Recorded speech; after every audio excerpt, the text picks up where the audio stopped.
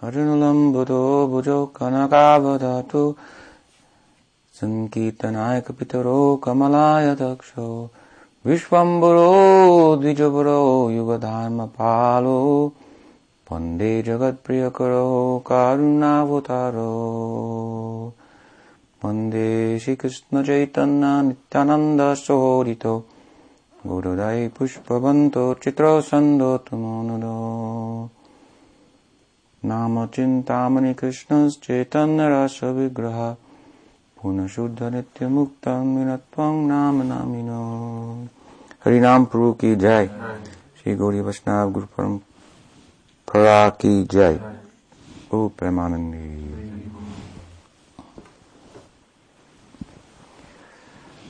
Good morning. Thank you all for coming. Supravat. Namaskar. Kimanacha.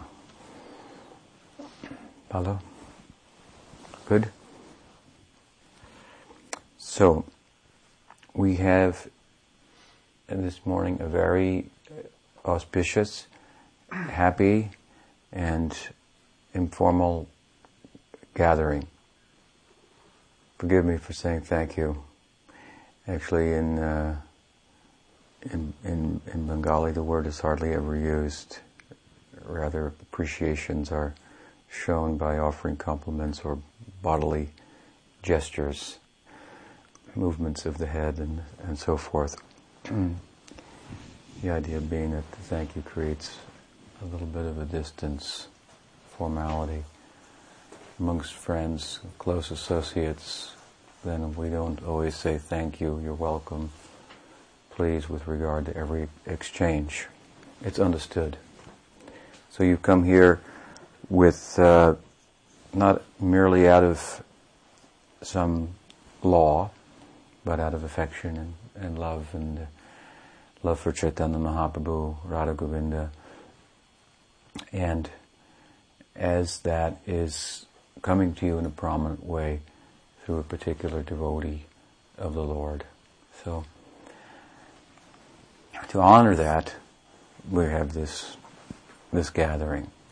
So all of us are servants. Chaitanya Mahaprabhu has taught this to Rup Sanatan, Jiver Swarup Hoi Krishna Nityadas. And our services are different with regard to the Guru and the disciple. So the Guru is a servant of Krishna and sets a good example for us. And he's a servant of Krishna, just like Nityananda Prabhu is servant of Chaitanya Mahaprabhu. He's a servant of Chaitanya Mahaprabhu. At the same time, in the Vaishnava who serves in the capacity of Sri Guru, the delegation of the Lord is present, so we should give all attention to that and color the humanness and ordinariness, if you will, of the Vaishnava in light of the delegation of Krishna Shakti. Guru Tattva is not Jiva Tattva. So the Guru Tattva appears in the Vaishnava. And locally, it means for us. There we should pay all attention. So, you're doing that, and on the basis of that, you've come. I say a rather informal gathering. We will not be having any elaborate ceremonies, yagyas, and so forth. Something more out of the Jaiva Dharma, if you've read the Bhaktivinoda Thakur's work. Of course, the great Bhaktisiddhanta Saraswati Thakur did organize things a little differently to make a show to the public, to bring attention to the affairs of Gaudiya Vaishnavism, and the rituals, significance of the guru-disciple relationship, and so forth. So you'll find in his different institutions, in Prabhupada also in a lesser way, also observed various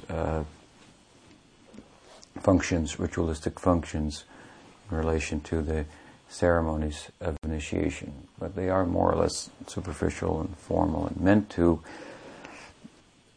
convince the public and the participants that something important is going on. So hopefully you're already convinced of that.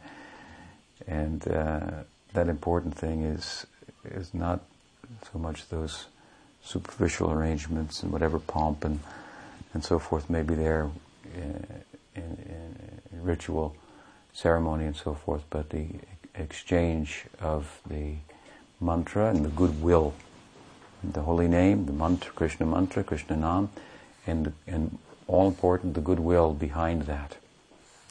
So today we are going to give the Harinama initiation and mantra Diksha. And with regard to the Harinama initiation, a devotee asked me recently, he had implied, I should say, in his question, that Bhaktisiddhanta Saraswati Thakur instituted the Harinama Diksha, or giving the initiation of the Hare Krishna Mahamantra. It's mentioned in the scripture that Krishna Nam is independent of Diksha, of initiation, because Krishna is non-different from his name. He can do anything. In this sense, the name of Krishna's power to reveal is not dependent upon anything. Nonetheless, he chooses a method through which he will reveal himself, and that is called Guru Parampara. We want to, when speaking of Krishna, we always want to be underscore the fact that he's fully independent. Abhignaha Swarat. He can do anything. So for this reason, it is emphasized sometimes that Krishna Nam is so independent that the Nam's power is independent even of Diksha. Nonetheless, he chooses a method by which he will reveal himself, and that is through the Guru Parampara. Therefore, we should receive Krishna Nam from a Guru in the Guru Parampara, and his goodwill behind that should be there. So a devotee, because of this being the case that Krishna Nam is independent of Diksha, and emphasis in other institutions being placed more on the Diksha than on Krishna Nam, he implied in his question that perhaps Bhaktisiddhanta Saraswati Thakur had instituted the Hare Krishna Mahamantra Diksha as it's given in his succession. But I replied that actually the initiation of Hare Krishna Mantra was instituted originally by Advaita Acharya. You might have read it on the Sangha. Sachimata was perplexed one morning that her child, Nimai, would not drink her breast milk, and the concern came to the attention of Advaita Acharya, and he analyzed the situation and said, "Oh, your son will not take from someone who's not initiated."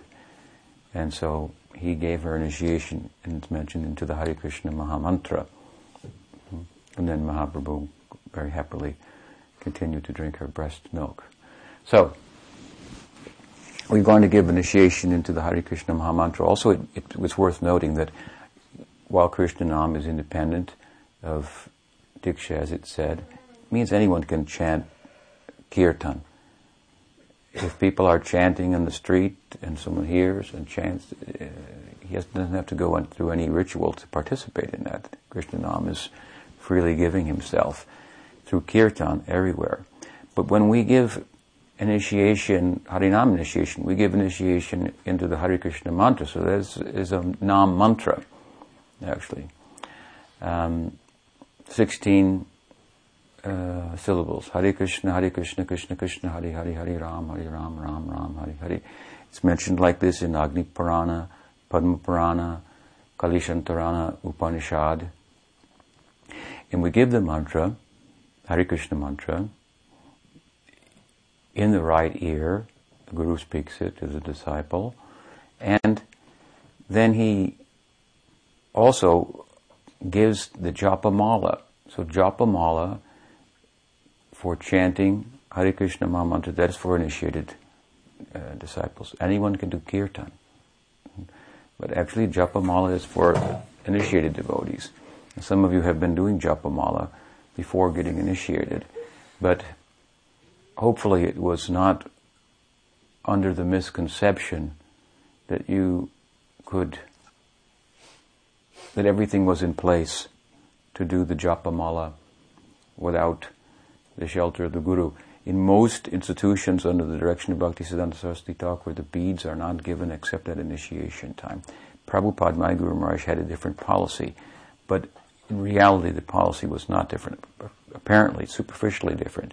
He, in his society, had anyone who was interested in taking initiation from him receive japa mala beads and chant on them for about 6 months, 3 months, a year, up to his discretion. Then he would give initiation. But in doing so, it was very clear to everyone who received the beads that they were chanting under his direction with a view to become his initiated disciple. So the idea is that we shouldn't think that we can buy these beads in the store, get the mantra from a book, chant, and avoid the Guru, and everything will be fine. Why we need a Guru when we can buy them in the store, and why do we need to hear it from him when we can get it from the book? And so no one was under that misconception under Prabhupada's guidance. Now, that misconception may be proliferating. So it's worth noting. Anyone can do kirtan, but japa is really for initiated devotees. So there is some significance to this giving of the Krishna Nam, as we do in the line of Bhaktisiddhanta Saraswati Thakur, and along with the japa mala, the Hare Krishna mantra. Then we also give a sadhaka deha nam. In other words, when we receive the mantra, come under the shelter of the Guru in this form of initiation, then we get, as Chaitanya Mahaprabhu said, we no longer have a material body. We get what's called a sadhaka deha, a body of a practitioner. It's not a liberated body, and it's not a conditioned body either. It's somewhere in between. There's a material aspect to it, as much as we are addicted to sense gratification, attracted to sense objects and so forth. And then there's a spiritual aspect in it, as much as we are attracted to or apply ourselves in relation to spiritual sense objects, to see the deity, to read the literature, hear from the sadhu, chant the holy name, and so on and so forth. And as the latter starts to take precedence, as our senses become more and more absorbed in spiritual sense objects, that sadhaka deha actually takes on a spiritual quality. And when we become liberated in this body, then the liberated soul, his sadhaka deha, when he leaves, merges into his siddha deha. And that sadhaka deha is, of course, worshipable, venerable by us for all times, for eternity. So we get the sadhaka deha, we get the practitioner's body at the time of initiation. And what that means to us also is, as much as we apply ourselves in terms of the directives that come at the time of initiation, and those that come afterward that seek to give support to it and bring about its full manifestation, initiation, that is the sambandha. Initiation is sambandha. It's under the realm of sambandha, means establishing a relationship. When the sambandha is fully developed, the initiation is complete. So while we do that today, initiation means beginning. So we're beginning something that reaches its fruition, its completion, in self-realization. In that regard, we have two initiations, minimum: the Harinam and Krishnanam and Krishna mantra. So they work together to bring about this sambandha, to establish a relationship with the Lord. And there are instructions, as I say, shiksha, that seek to cause that, what we're beginning here today, to reach maturation. So as much as we apply ourselves, then this initiation will take hold and bear fruit. So initiation, it means it takes some time. It can happen all at once.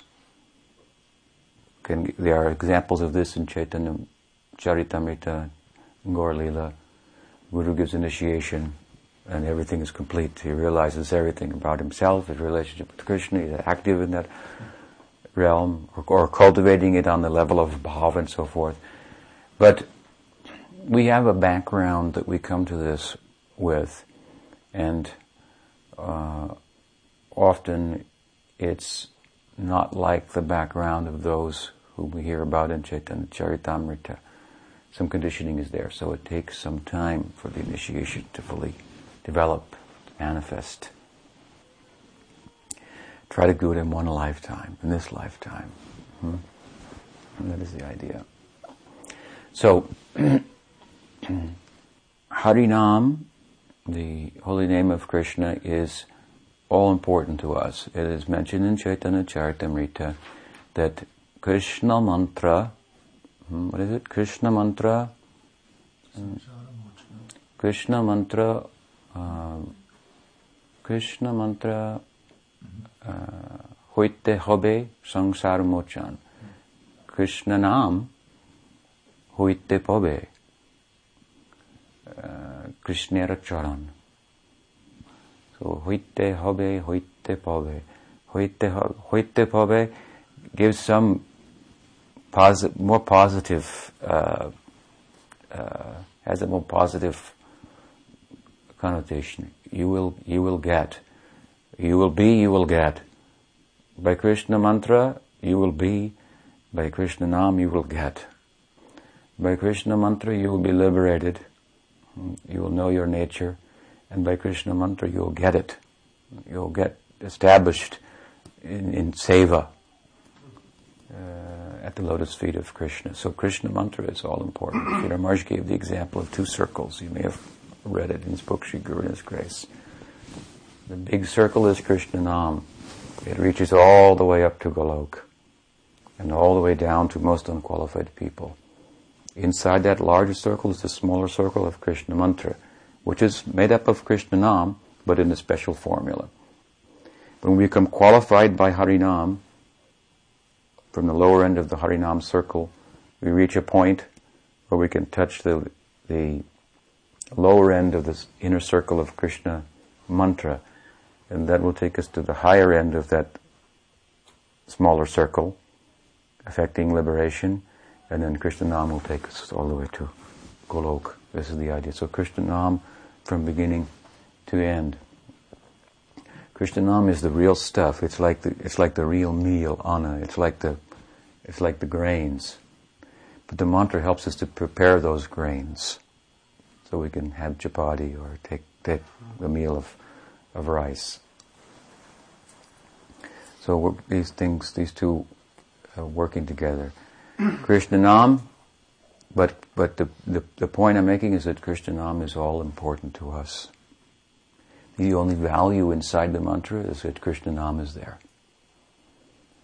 Of course, it's arranged in a particular way, but if Krishna Nam was not there, then it would not have the same effect. So, Krishna Nam, non-different from Krishna, that we will realize in due course. Krishna Nam, the Hare Krishna, in a Hare Krishna mantra should be chanted without any appeal. We should not attach any appeal to that. We should do it, as I mentioned the other night, some of you here, for the pleasure of Guru, Gauranga, Ram, Krishna, Radha Govinda, only for their pleasure. There are three prominent manifestations of the holy name. Namabhas, Namaparad, Namabhas, and Shuddhanam. What we are interested in is Shuddhanam. Shuddhanam means the pure name. Shuddhaya Puranam. What is it? Shuddhaya Purayan. Shuddhaya Purayan Gopavrindai. We want to hear that pure name of Krishna, like the flute sound of Krishna. The gopis and gopis, they hear that sound, and they're charmed by that, taking us fully into the Leela of Krishna. But we have to pass through Namaparad and Namabhash, and Namaparad and Namabhash therefore correspond with two other planes of experience. Golok is one plane of experience, Krishna Leela. Krishna Nam is fully present there. Ram Ram Mahavaho. Throughout Bhagavatam, which is the outline of the Leela of Krishna Leela, we can find the chanting is going on constantly of Krishna Nam.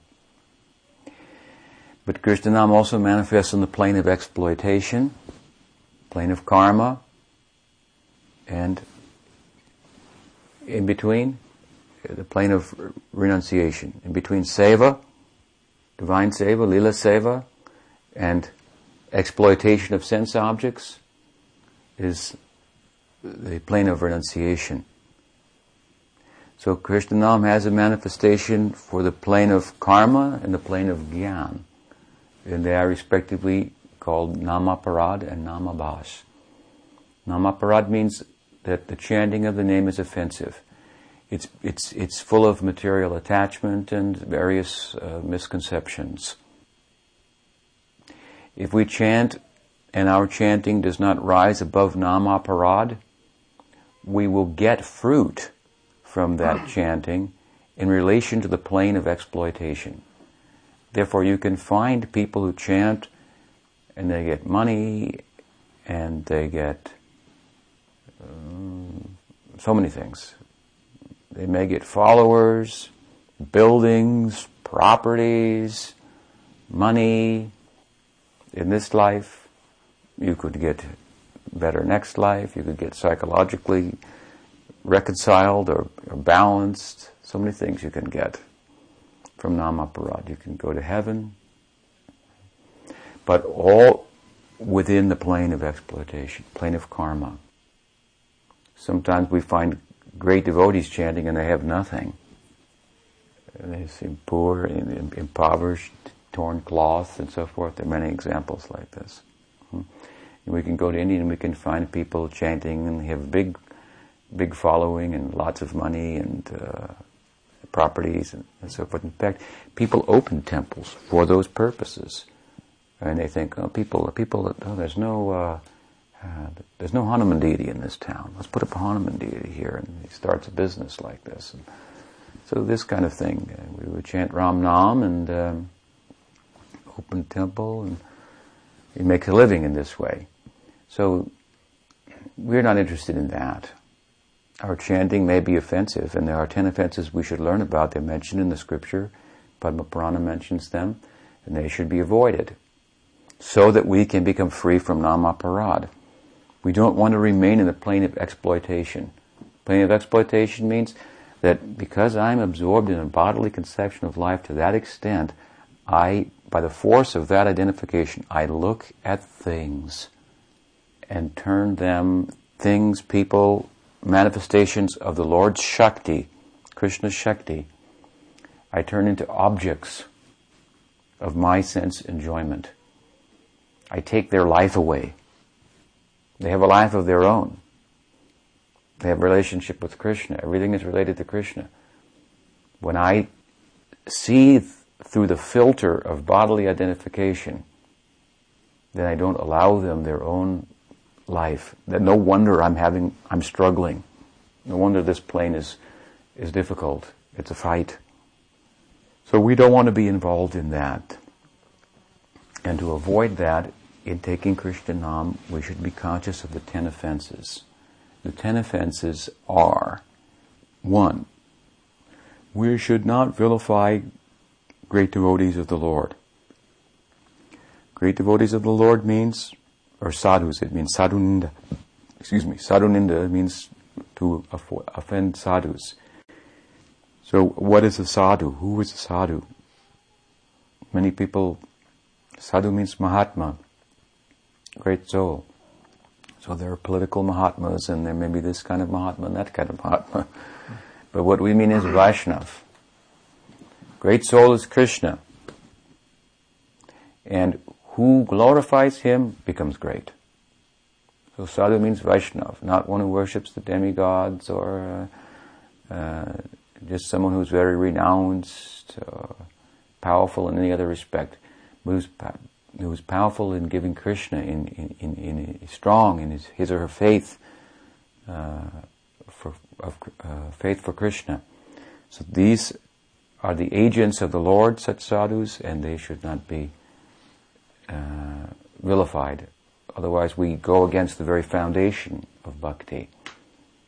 Second offense is that we shouldn't consider Krishna Nam to be on an equal level with the names of the demigods, or Krishna to be, demigods to be equal to Krishna.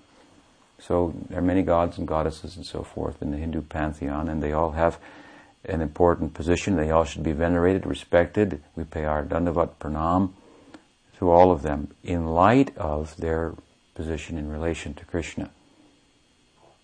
Not in such a way that we think, oh, Krishna or Ganesh or Brahma, doesn't matter. Anyone we can pay our best, they're all the gods. So both points I'm stressing here to you today. We should not consider the demigods to be equal to Krishna, and we should not disrespect the demigods. We should show all respect to them. We shouldn't think that if we happen to find ourselves in a temple of Lord Shiva, we can't pay respect to him. That we think, Vaishnavanam yata Shambhu.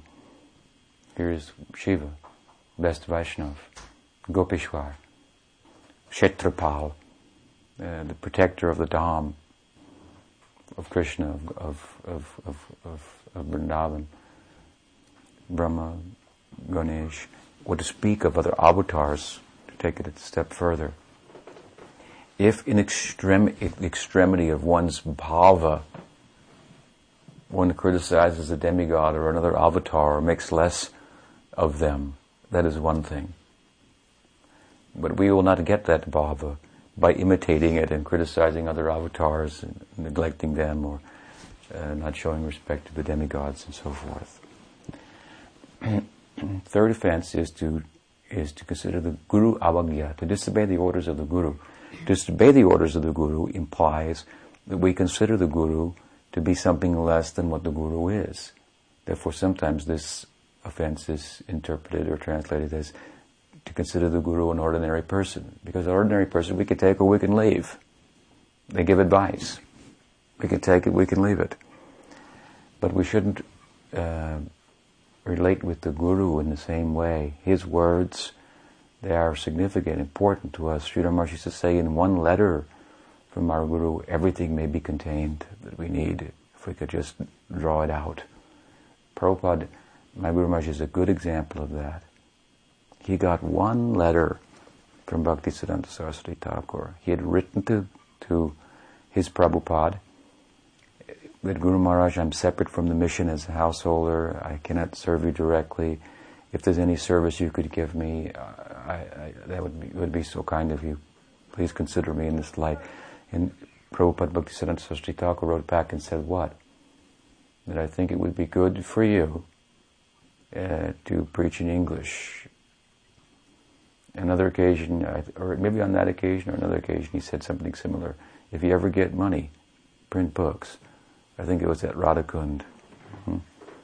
He was foreseeing, I've created 64 maths, 64 temples, so many rooms for so many men and women, and he could see that this very institution for spreading Krishna consciousness could become an impediment to the fostering of and the culturing of Krishna consciousness. People fighting over rooms and positions in the institution and so forth. These things happen. So he once said along these lines, after they built the marble temple in Bagh Bazaar, which was a huge accomplishment. A lot of money went into that from persons who had been brought into the fold of the mission. Money was given for printing, constructing the Bagh Bazaar Mosque in Calcutta. This was a landmark, a temple in Calcutta. All the sadhus, Vaishnavas, Shuddha Vaishnavas were staying in Mayapur, Vrindavan, Chichitra, Jagannath Puri, not in the big cities. Bhaktisiddhanta Saraswati Thakur went to the big city to establish a temple. His zone was, wherever there's Maya, that's my zone. I will go there and preach. So he established a marble temple. And afterwards, he was a little disappointed. Seeing how the marble temple, and just think of the concept of it, could affect the sincere souls that were brought into the mission for purposes other than living a comfortable life. How within the context of being in the mission, we look for a comfortable life, when it was efforts for a comfortable life that caused us, to some extent, frustration. We tried to have a relationship. We tried to get a good job. We tried in so many ways to be happy on our own strength. And we found that Bhakta has to have a little bit of this sensibility, a little bit of apathy, not too much, a little bit of apathy towards material life. Too much will be a problem, because sometimes you will have to enjoy for Krishna also. Sometimes you will have to take nice prasad offered to the Lord after the Lord's feast. So too much renounced is not good. And too much propensity for sense enjoyment, that's also not good. Shraddha, which is your qualification for being initiated, which arises from good association, is also qualified in the scripture by this.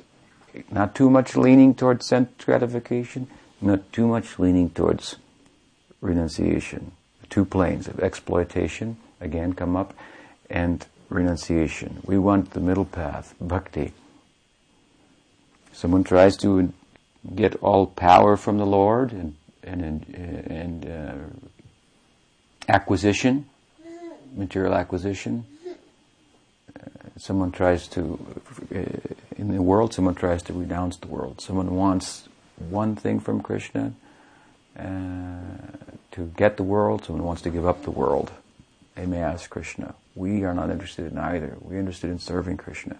And if it means we have to live in the material world, in a major city, for propagation, no problem. If it means we have to accept something, if it means we have to reject something, renounce something, it's not a problem.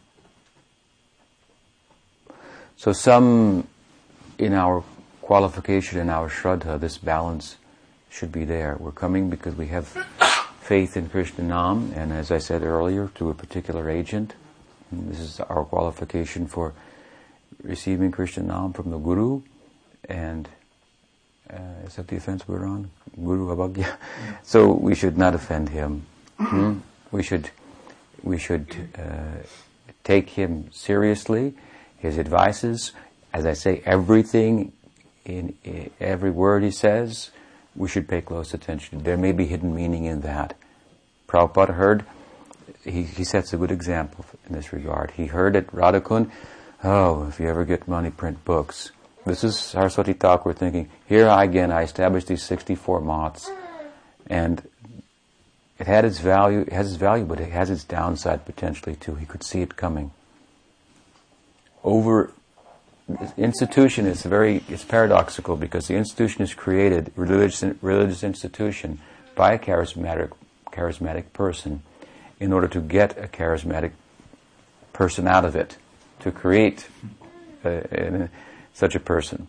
And that person then becomes the enemy to the institution, because he speaks charismatically, he wants to turn things around, adjust things, he can understand the principle, so he wants to adjust the details, and the institution is all about the details, and it tends to be set more in stone and so forth. So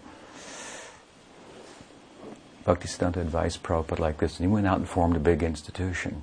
But he also said at the time of the forming of ISKCON in New York that that now I'm forming this institution, and if it gets in the way of Krishna consciousness, we'll immediately close it.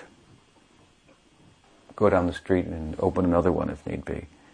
A godbrother of mine who witnessed that, Chaitananda Maharaj, wrote that to me many years ago, when something along those lines I had written in Clarion Call magazine. He wrote a letter to confirm I was there, and Prabhupada said this.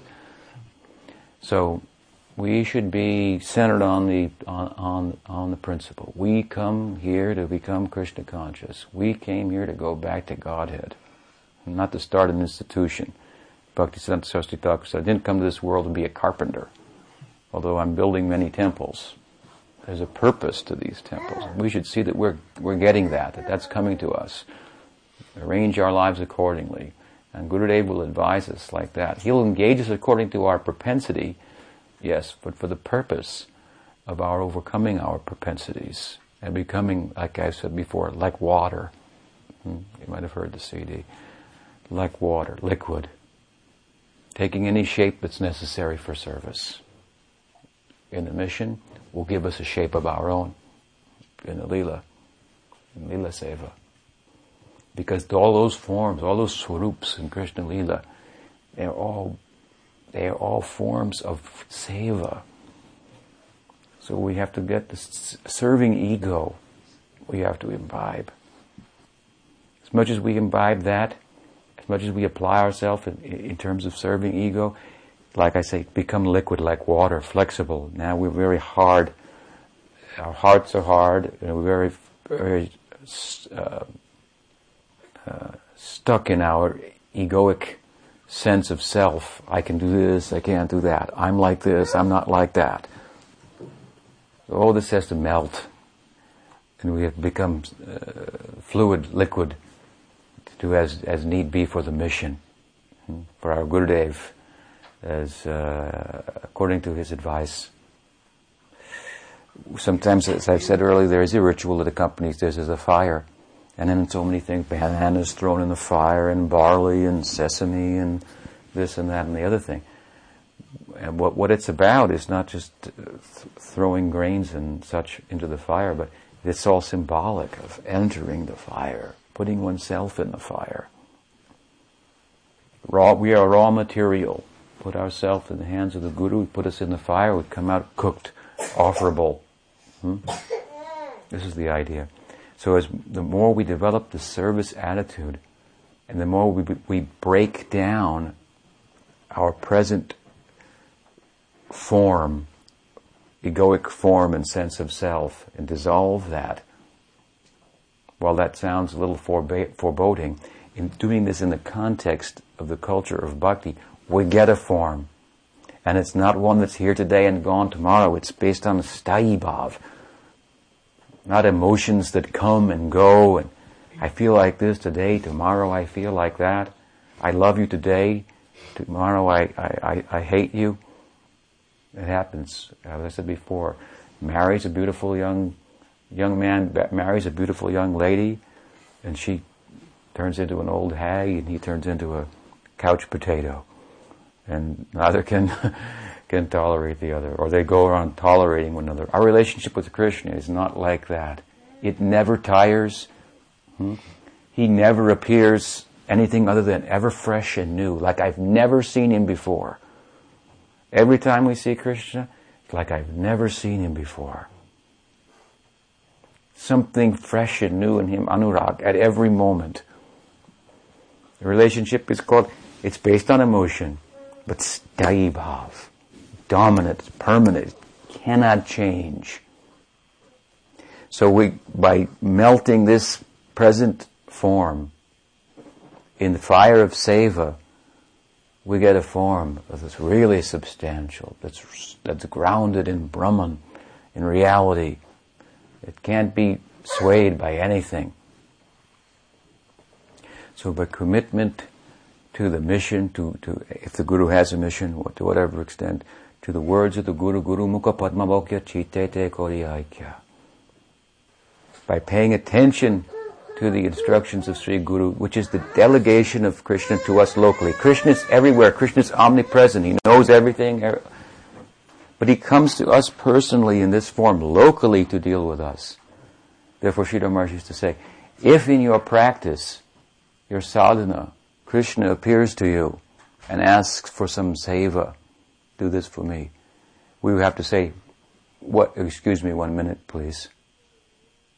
Maaf korben. And we go to our Guru and ask, is this fellow appeared? He looks like this.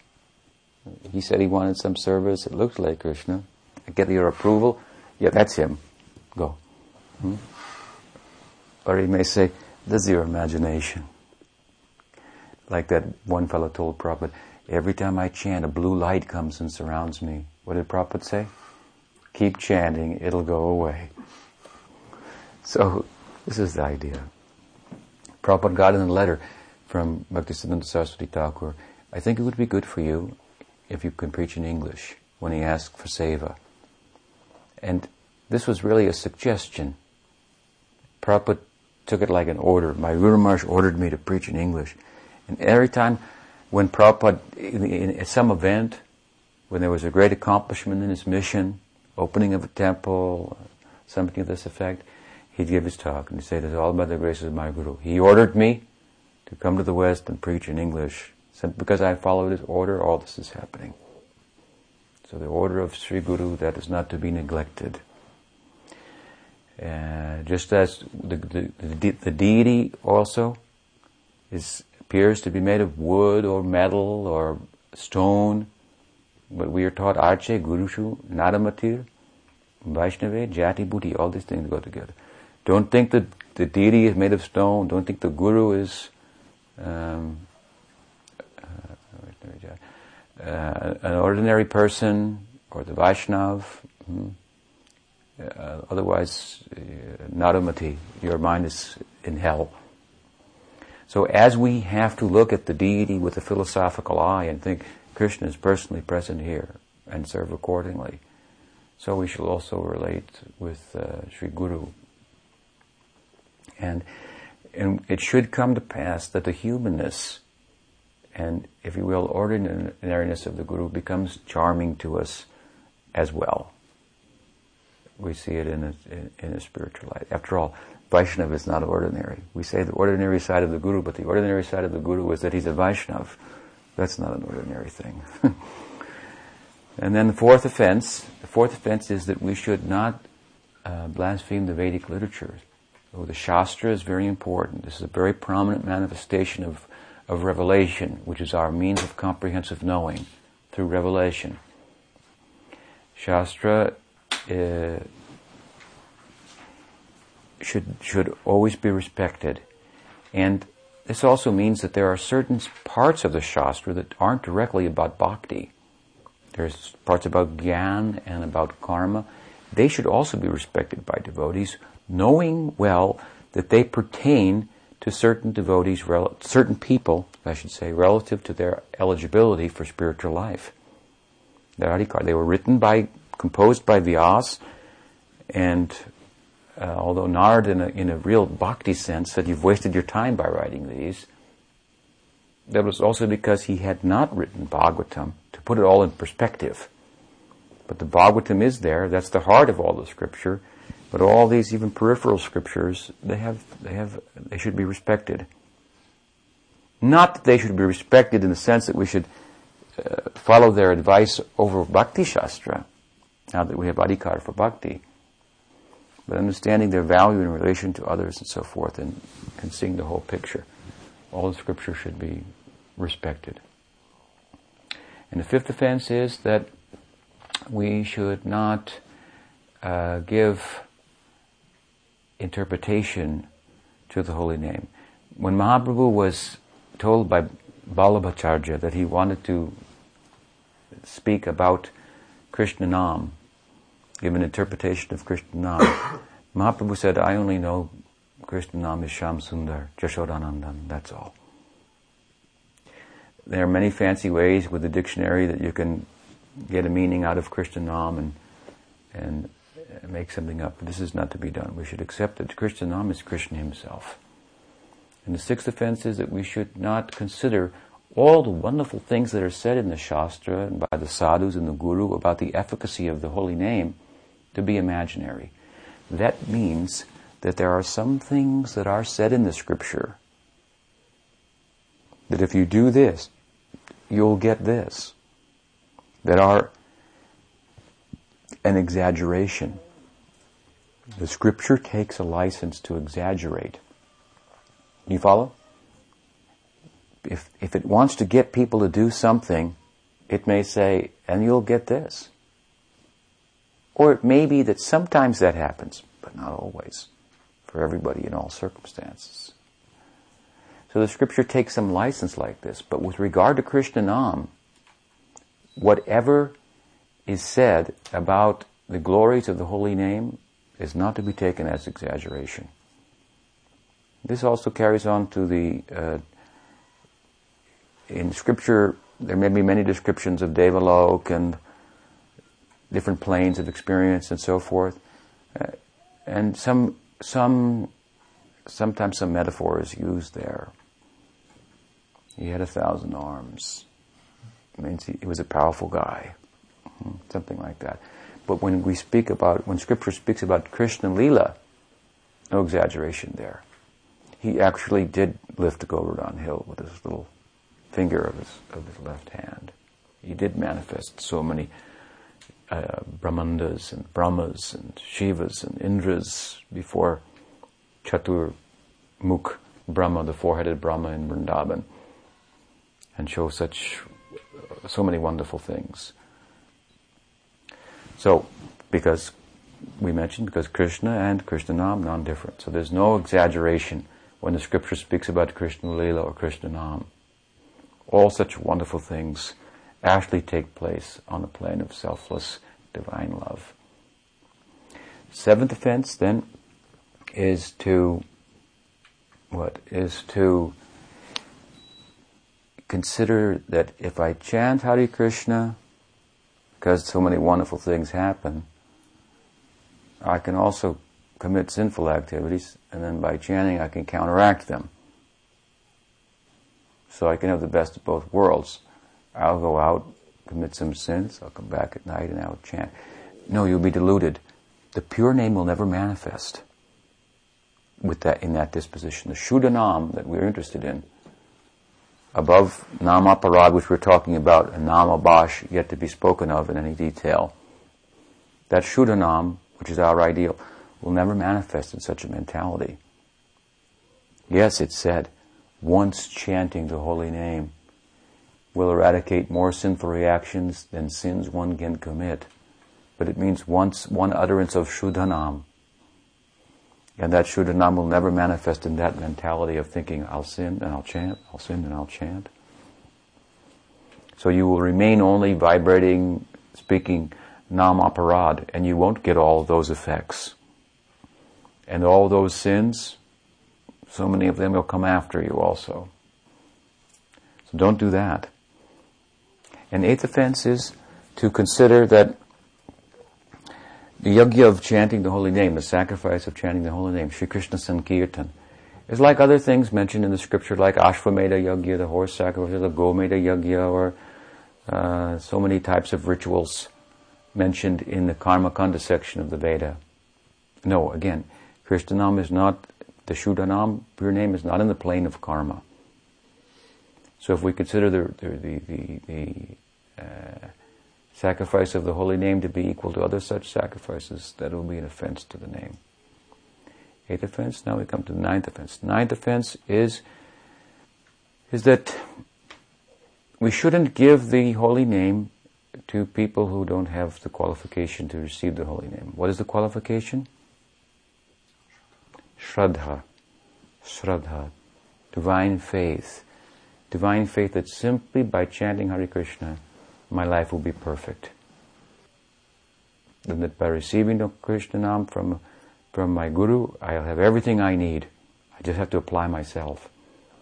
So in this regard also, who's doing the service of the Guru, that Vaishnava doing the service of the Guru is warned, don't give Krishna Nam to people who don't have faith in Krishna just to make a living. People do that. They set up a shop and they give Krishna Nam. They think, oh, that fellow, he has a lot of money. I should get him as my disciple. Or she's in this position of that. I get them as my disciple and I'll make a living like this off of Krishna Nam. No. We should give to the faithful and expect nothing in return but their faith. Now their faith is their life, so it's tricky. We expect their whole life, but only in proportion to the development of that faith. Therefore we're careful to advise the disciples to give everything, as I said the other day to someone, in a natural way, according to the measure of your faith. You should know you should give everything. But as your faith grows, you understand that. And what you understand is, I'm giving nothing, I'm getting everything. This is all just broken pieces of glass, as Dhruva said, compared to a valuable jewel. And I'm hanging on to the broken pieces of glass. So as our faith develops, then we give ourselves, and we find that what we get is far greater than anything we can give. Giving our material possessions is nothing. We only have to give part of ourselves then. And often people only give the extra things that they were going to sell anyway or are dispensable. That's why I like to tell, you should give as much as it hurts. Feel some pinching, then you know some giving is going on. So, Guru has to be expert to tell us to give everything. And then to advise us, no, don't give that yet. You keep that. You need that right now. Without that, you won't have the strength and enthusiasm to take the holy name and increase your faith so that you can give more. Give yourself fully. And 10th offense, then, is to maintain material attachments while chanting the holy name. What it means is that if we take the holy name of Krishna, we'll get some impression. If we take sincerely, pay attention with all of our heart. This is how we should chant. With all of our heart, trying to pay attention very carefully, make some aspiration that I could be a good servant to Krishna in his Leela under the direction of my Guru. Then some impression will come. I should do this. I should leave this. I should go there. And it will be clear to us that this should change in our life. When that becomes clear, to not do that becomes offense to the holy name. We're asking the holy name is revealing something. And then we're hanging on. We should let go. Let it go and be happy. We find we become so much lighter. We've just given up a burden only. So these are the 10 offenses. We should know them and study them, think about deeply the implications of them, try to avoid them. In between then we can rise above the plane of exploitation. In between the plane of exploitation and the plane of service is the plane of renunciation. From karma marg to gyan marg. So Krishna Nam manifests also in the form of namabhas. Namabhas means like a shadow. So a shadow or a reflection of the name. The fullest benefit we can get from namabhas is liberation. But we cannot get entrance into the plane of divine service and Krishna Leela from that. That requires Shuddhanam. There are 4 types of namabhas. Sanketa parihasyam va stovahelanam eva va. It's mentioned in Bhagavatam. Sanketyam, like a jamil. Sanketyam. Sanketyam parihasyam va stovahelanam eva va. Stovahelanam. Sanketyam means we intend one thing, but we chant Krishna Nam for it. Like he wanted to address his son. He called his son Narayan. He was calling his son, but he was using the name Narayan. Narayan, but he was actually calling his son. That's called Sanketyam. Sanketyam. Parihas means joke. Sometimes people go, Hare Krishna. There's Hare Krishna, but he hasn't got any hair. And they try to make a joke. So this is another form of namabhas. Stobha means to use the holy name for something else, like to use the holy name as a, what do they call it? To play the mridanga. There's so many tini tini ta, tena tanikata tikta, but you can use Krishna Nam in that, or Jiva Goswami used Krishna Nam in the form of Namabhas in his Harinama Amrita Vyakarana, his grammar book for Sanskrit. There's so many rules in grammar, so he wrote how to remember these rules in relation to Krishna, the different names of Krishna. So this is another form of Namabhas. And then Helena means neglectfully, like we wake up in the morning, oh, Hare Krishna. Yawning, oh, Hare Krishna. Something like that. So the idea behind the Namabhas is that it's not offensive. There's no offense in it. But there's no divine service in it either. So it's possible by Namabhas that you could get liberation. It doesn't mean every time that somebody says Harinam in joke, they're going to get liberation. It's possible, if there's no offense. It happens sometimes. It means that the furthest reach of Namabhas is liberation. So in our lives, we're chanting, our chanting may be offensive. If we pay very close attention, it's worth noting that Bhaktivinoda Thakur considered attentiveness in chanting to be the means to overcome all the offenses. Distraction is an anartha itself. We should try to overcome the anartha, the unwanted thing of distraction, by concentrating. And even though we can't concentrate, we try. You make a concerted effort. In time you'll improve. And in the context of making a concerted effort to chant attentively, you can overcome all offenses. You can chant Namabhas. Namabhas is like dawn. Like the day is coming, but you don't see the sun yet.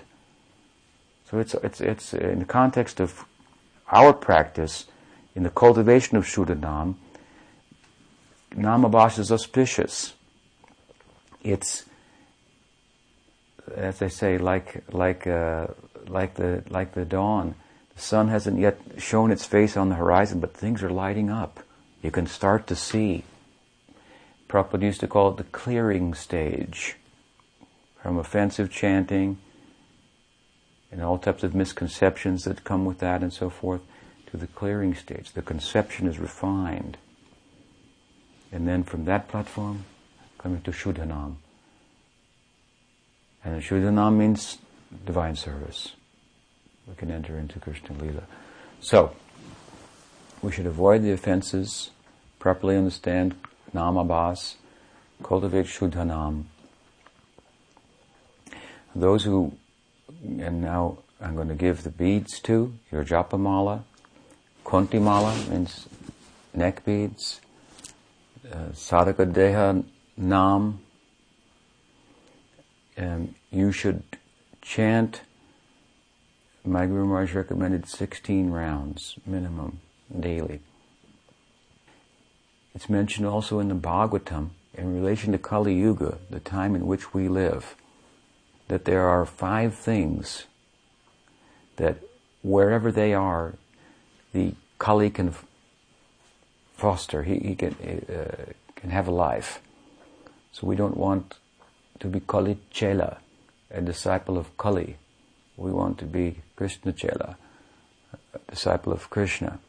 So we should try to avoid, we should be very vigilant in avoiding those things that give room to Kali. What are those 5 things? Intoxication, gambling, as you say, not being kind to others, that means jivadoi, means animal killing, animal eating, and sex outside of an ordained arrangement, dharma virudha budoshu, kamosmi bharatarshava. as Krishna says in Bhagavad Gita. There's a space for that. It means married life, a place for exhausting that propensity. It should be understood. And 5, hoarding of money, hoarding of gold. If we're too much keeping money, these other things will come in. This is the idea. Because when Kali was told, you can have a space wherever these 4 things are, he said, there are no such things like that. He told Parikshit Maharaj, in your kingdom. And I'm a Sharanagata, I've surrendered to you. You've got to give me some space. It's my time. My time has come. So he said, all right, wherever there's a hoarding of gold, you can go there. The implication being, as I say, if we're too much hoarding gold or money, which represents money, gold, then those things will also come. So how we'll avoid that? We should give some of our earning and purify our existence in the world for the propagation of Krishna consciousness. So avoid those things. Chant Hare Krishna. And fulfill your vows for chanting every day, and do it attentively. I'm going to give you also bead bags, and I give white bead bags, and you should have a white bead bag, because in the world, those of you who live outside of the ashram, you can wear any color that you want. But the white color symbolizes not being worldly. The Paramhamsas, like Rup Sanatan, they wore the white vesh. We, following the line of Bhaktisiddhanta Saraswati Thakur, who was a Paramhamsa, positioned himself as a Paribrajak, as a sannyasi, and wore this saffron dress for preaching, teaching by that by such propaganda work, one could truly, and kirtan, one could truly arrive at the perfectional stage of Paramhamsa and sit and do Nam Bhajan. He got up from Nam Bhajan to do that preaching. So, white is the Paramhamsa color. It happens to be the householder color too. So, it also means Grihe Tako Vane Tako Sada Hari Bole Tako. You can be a householder also, that's alright. And you can still be a Paramhamsa. So you wear the white, keep white a bead bag, and that means that this white is taking you out of worldliness. And the beads, incidentally, they should be chanted on, and I should tell you, in this way. The beads are shaped like a tree. From the base is a larger bead, and it goes all the way to the top. It gets smaller and smaller, and there's a fruit at the top. So you should start the first round at the base, first bead, and chant all the way to the top. Pick a fruit and come back down. So going around from large bead to the small is one round, and then turning around, heading down is the second round, back and forth like this. And the bead should be chanted on with the middle finger and the thumb. And this index finger is to be kept in the bead bag, outside the bead bag, through this hole here. That's what it's for. Meaning, the idea, implication is that the index finger is used for so many things, common things, and it's sometimes for impure things as well, so it's kept outside of the bead bag. So, first now, let me come forward. I'll put these neck beads on you. Prabhupada used to call these a collar, just like a dog has a collar. Once we told Prabhupada, when he arrived in San Francisco, and he came up in his quarters, and I was there, and one of us said to him, Prabhupada started glorifying him, such a great Vaishnava and so forth. He said, actually, he laughed, he said, I am just Krishna's dog, that's all. And we were all shocked. Oh, how could we tolerate him saying such a thing? And then he laughed again, he said, that's a very high thing, to be the dog of Krishna. So he used to think like this, of this Kunti Mala Nikpi is like a collar. So this identifies us publicly as a devotee of Krishna, and it will force us then, if we think of it, to live up to the expectations of our Guru, what it means to be a devotee. Now you're not on your own anymore, but you're connected with the Sampradaya, so you have to think what a dignified order I'm representing and conduct myself accordingly. In that way also the Vaishnava dress is very conducive, helps us in the beginning. If we're wearing this dress, it's difficult then to do things that are inappropriate in this dress. So you understand clearly? All right. And then I'll help you understand by staying constantly in touch with you and giving you all types of good advice. Okay? So I'm going to give you a name, Baladev Das. Okay, pay your obeisances here to the deity and your Guru. Jai. Baladev Das. Baladev is not so philosophical. He's a little more simple. Yeah, I'll take those. Okay, sit down. He's a little more simple. In fact, when he was born from Rohini, he appeared very charming and beautiful, but deaf and dumb.